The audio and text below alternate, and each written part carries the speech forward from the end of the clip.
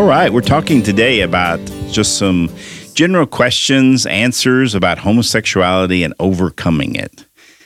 And we opened up kind of this discussion around some things that we felt were some of the top things that were either helpful in our journey to overcoming homosexuality or things that really allowed us to see truth. But then Corey brought up this great question. So I want you to ask the question again about rebellion.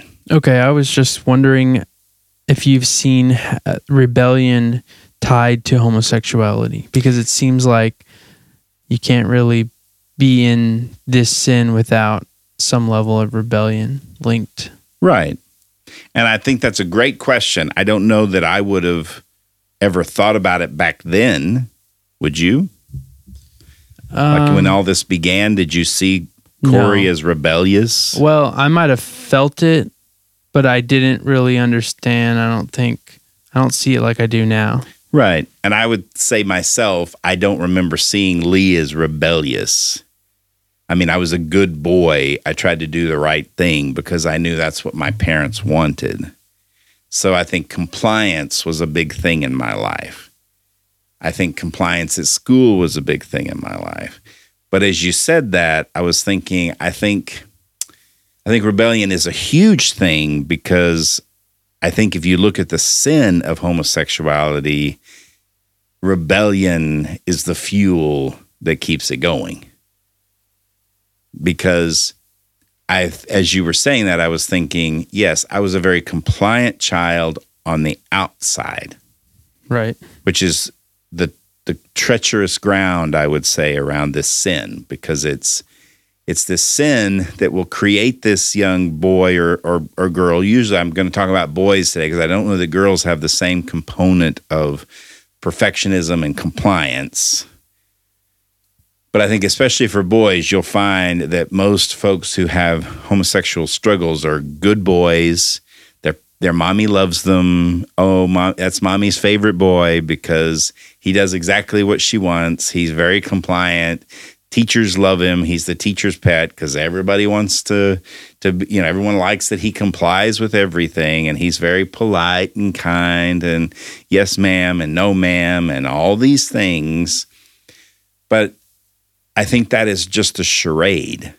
It's the outside of what he knows is expected, and the rebellion is on the inside.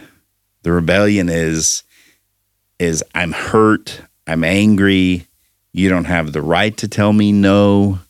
And that's kind of what we were talking about, and I was thinking about that, is that there were so many times I used to cry out to God and say, take this from me, God.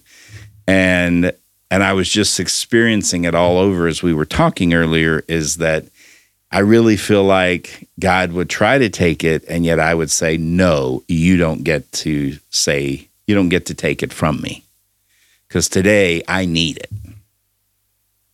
And that's kind of what we were talking about, is that whole process of we cry out to God and say, take it from me.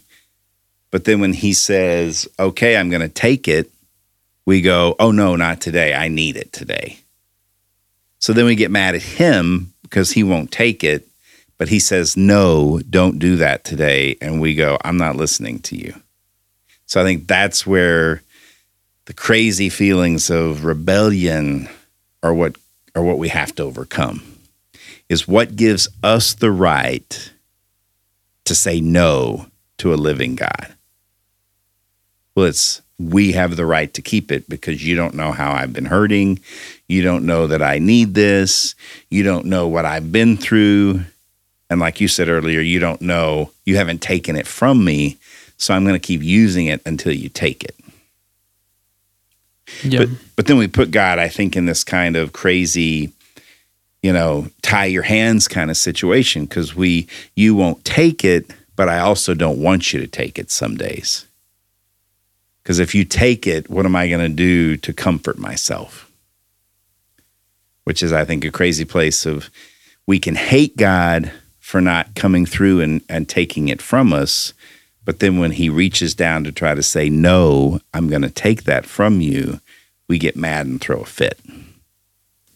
Yeah. Well, it's almost like we want him to just take the desire away, the temptation away, Right. instead of having to resist the temptation, and eventually we can find healing from it. Yes.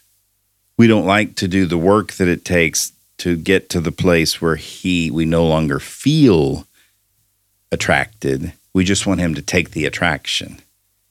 And actually, it's kind of interesting in my spirit. I see that as completely opposite. We actually have to be willing to give up the sin before the attraction starts to heal.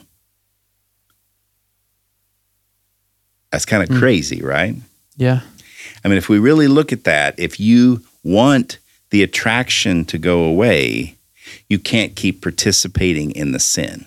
Right. You can't wait to stop the sin until the attraction goes away. You have to stop it first. Yes, and fight through it, because every time you give in to it, all you do is re-strike up the attraction even more.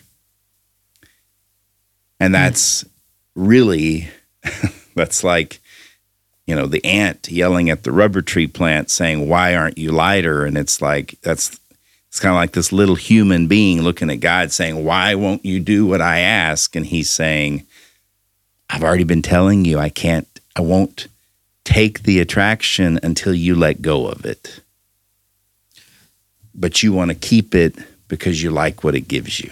So that kind of sounds like a trust issue too, because if you give up the sin, you might think that your attractions are never going to change.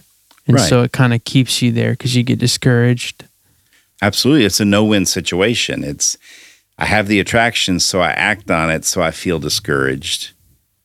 But then I ask God to take it away, and he says, "I can't take it until you give up what you're doing, so the attractions will go away." And then we say, "But I can't give up what I'm doing until you take the attractions away." And so what if we give up that sin, but the attractions don't go away? What if? I mean, that's a speculation. Yeah. Most people don't give God the chance to get there. Most people want it to be done yesterday. Well, I gave up masturbation for 6 months, and I'm still attracted. So, are you willing to give it up 6 more years? Not because you don't like it or you do like it, but just simply because me as your God has said, "No, I don't want you to do that anymore." That's kind of a crazy place, right? Do we trust God enough when he says, "No, you can't do that anymore"? Do we trust him enough to say, when he says no, I trust him? Even if I still got the attraction, he said no, and I'm still going to trust him. See, that's a crazy place, because that's being God in your own life. Wow. That's saying, "Well, I don't really trust you, God, because I've been waiting here for 6 months for you to take this attraction, and I gave up masturbation, and I haven't looked at porn for 6 months, and I'm still attracted." So, you do what is right and what is true because I tell you, not because you somehow get something out of it. Yeah. And what if 6 months and 1 day is when it changes? But the problem is we get mad at God, right? "Well, I've still been waiting down here, and I'm lonely, and I've been wondering, where are you? And I miss masturbation, and I miss pornography, and I don't have the same route to get my needs met anymore. And so you don't care if my needs aren't met." Yes, I do care about your needs being met, but no, you don't get a right to do that. You have free will, so you can choose to do it. But no, if you're asking me, I'm telling you no. And that's a crazy place, because that's why I think it's kind of interesting that you bring up rebellion, because it's exactly what that is. It's rebellion. It's saying, "I know better than you, God, how to overcome this thing." Which just is, I know people listening can't see it or hear it, but feel it. But it's doing a crazy thing in my heart right now of just bringing to some sort of absolute healing the place where I used to yell out to God and say, why won't you heal me? Yet I would absolutely rebel against anything he said. And I'm hoping people are hearing that who might want to get free. You can't sit and shake your finger at a living God and say, heal me, but I'm still going to go do what I want to go do. Because that's like having a clogged artery and about to have a heart attack and telling the doctor, but I'm still going to go eat 3 Big Macs, but I still want you to heal me. It's like you don't get to do that. Right. There's no healing there. You have to be willing to let go of the sin so that he can heal you, rather than you saying, take away the results of the sin so that I don't want it anymore, but I'm still going to hang on to it if I might need it. Right. Yeah, and it also sounds like there are some self-pitying kind of feelings and statements there, like, look at how I was hurt, or, just poor me. I just very self-focused, negative toward yourself that eventually may lead to rebellion or whatever. Right. Well, self-pity, I think that's another great word. You're just full of great words today, aren't you, Corey? I think it's a great word because, if we look at self-pity, it's us pitying ourselves. Well, usually we pity ourselves, either number one, because we don't feel like anybody else understands our pain, or number two, sometimes we've grown up with a mom who did nothing but pity us, and so we're just used to that. But either way, it's a real hurt. It's just that we take it to God, and we want God to pity us as well. Well, there's no healing in pity. It's okay to grieve. It's okay to say, I'm hurting, God. He'll heal those places. But pity is saying, don't you feel sorry for me? And he says, yes, of course I feel sorry for you. But no, you still don't get to do what you want to do if you want healing. It's kind of like the little kid who wants to not be called chubby anymore, but his mommy gives him a cookie every time he hurts.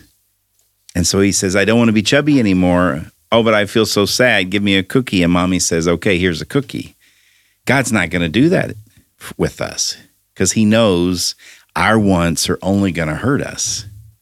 So if I can go to him and say, heal me, and he says, okay, stop masturbating. And I go, sorry, not going to. And I know it's not as easy as this. I don't want to make it sound like it's this black and white kind of thing where, oh, great, today I'm just going to choose not to masturbate if you've been doing it 3 times a day for the last 20 years. I'm just saying that it's important to look at the rebellious place in your heart, and would you be willing, if God were to step down in that place right at that moment where you got everything just right, the way you like it. You got your porn open, you got your pants down around your ankles, and you're masturbating, and God were to step down and say, no, you don't get to do this today. Would you stop, or would you keep going? And I'm not asking you that personal question.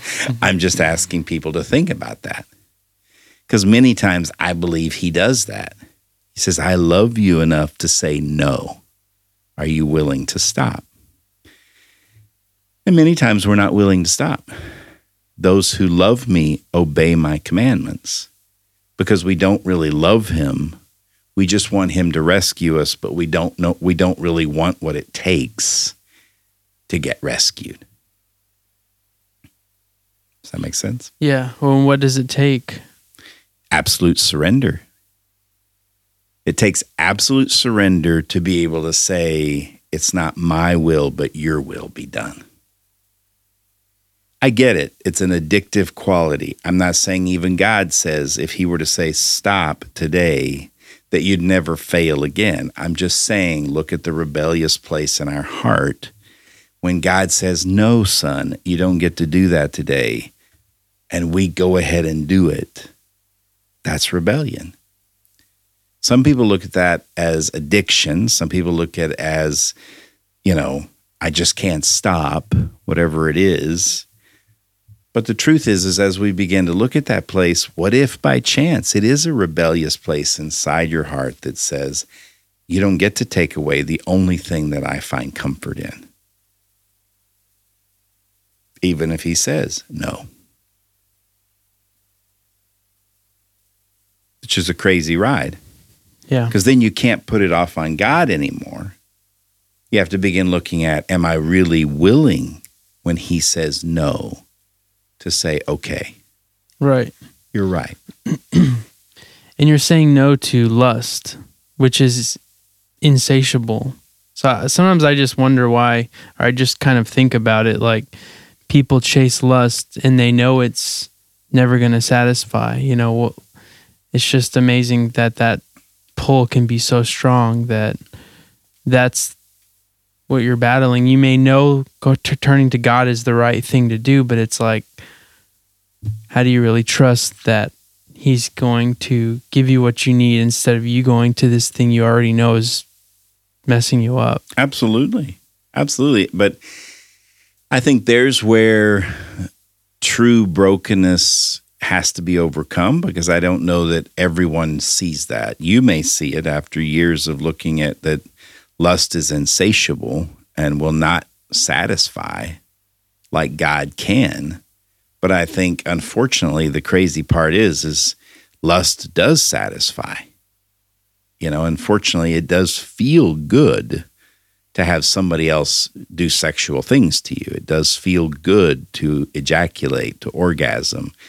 All those things feel good. So lust does give a momentary glimpse of some satisfaction over our pain. The problem is we never get to see the truth of who God is and how much he will absolutely satisfy if we're willing to settle for the junk that lust provides. But there's a heck of a lot of people out there who strive to find lust and get a lot of satisfaction out of it. That's why the porn industry is so big. That's why the whole gay community is functioning around one thing, which is the kind of person they want to have sex with. That's why young kids are having sex in the backseat of their parents' car, because sex does offer something that does satisfy, but it's never going to meet the expectation. It's never going to meet the level of satisfaction God can give. But most people don't go looking that high. They stop and they settle for the present, for the temporal. Mm-hmm. And I don't know how to describe that. I know that. I mean, I was there. I mean, I was in church thinking about having sex, you know? But it's usually, at least in my opinion, it's because we don't really trust that God can meet that need until we get far enough away from lust that we can actually start to feel his love. Lust will never allow us to feel God's love. We'll have momentary glimpses of it, but you can't feel God's love when you're covered in lust. So that's why you still feel just as empty. You may see God in the distance, but you can't feel his love if you keep turning back to lust. So that's why people settle. It's like, okay, I guess I'd rather have sex with this anonymous stranger than to really figure out what love looks like, which is, I think, the crazy place. And it makes you feel crazy, right? Mm-hmm. I know it did make me feel crazy. Yeah. Because I would know that God's calling me. I could hear his voice in the distance, you know, Lee, I love you. I'm like, I want to get to you. Then let go. No, I don't want to let go. Why? Because this I can count on. I'm not sure I can count on you. This has always been here for me. I don't know that you're going to always be here for me. That's, I think, the next piece of why people get stuck in their brokenness is sex is reliable. God is absolutely reliable, but we don't know that in our brokenness because all we can see are glimpses of him. And we generally put our parents' face on him, or we put some buddy's face on him. And so he's trying to say, hey, I'm absolutely reliable. If you'll come meet me over here, I promise you I'll show you great and wonderful things. No, this is trustworthy. This sex I do is trustworthy. I know that if I go looking in this chat room, I'll find this somebody who wants me. I don't know that you want me. Those are the things I think that make it so hard to let go of. And so if we don't know God in that way, then it's very hard to see him. That's why usually we need somebody to help us get to that place of at least seeing what he sees about us. Whether it's a person that takes us to church or a person that keeps trying to speak truth in our lives, it's very unfortunate that most sin feels good. If it didn't feel so good, we wouldn't be so drawn to it. Right. Yeah, I think another thing about homosexuality, since it's being so accepted, it's harder to see it as something to let go of. I don't know if you ever felt this way, but thinking that you were going to be missing out or something because you couldn't, have the kind of a relationship that felt normal or natural. Yeah. And so maybe people stay in it because they still don't trust God, or it's just such an unclear picture in the future of, if I let this go, what does that mean for my life? Yeah.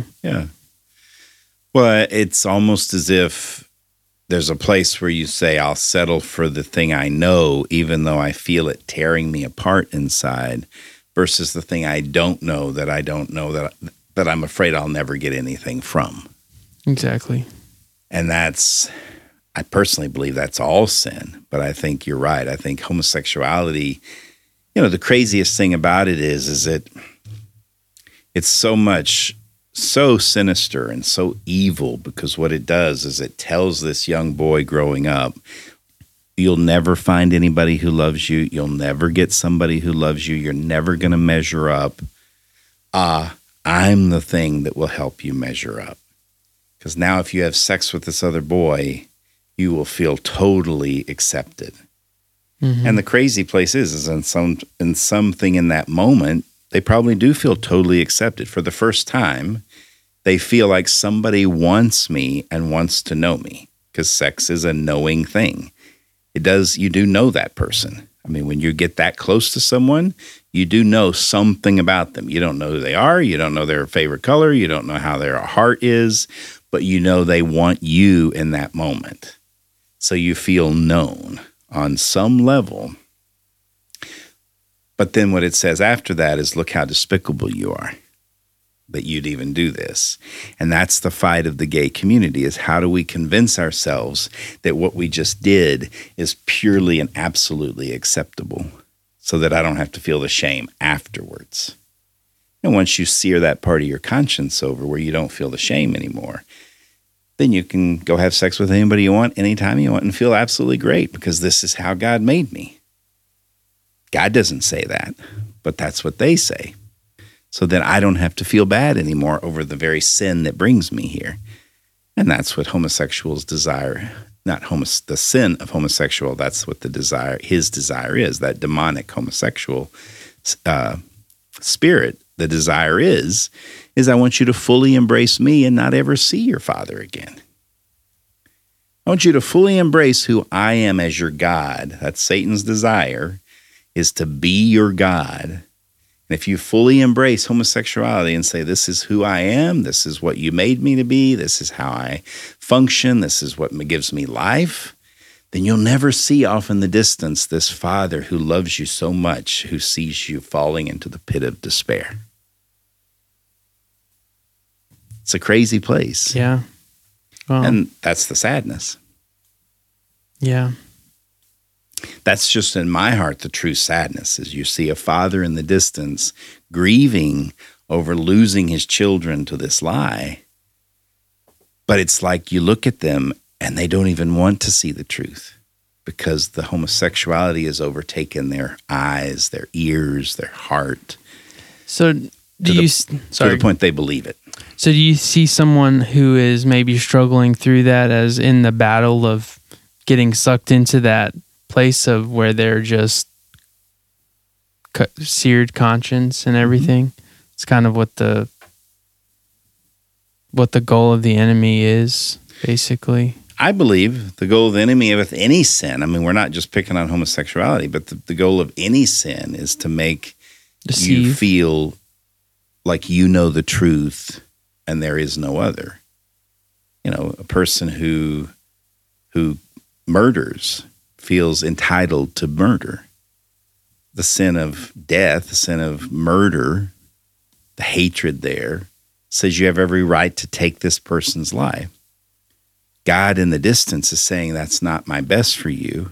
I am the one who disperses justice. Let me take care of whatever you see here. But they don't want to do that because they're being told, you have every right. Worship me, the sin, the demonic murder. Give me your everything, and I'll give you the right to go kill. You know, it's the craziness of all sin. Is Satan saying, I will be your God, and I will actually let you do mostly whatever you want. And I'll pretend I can offer you everything.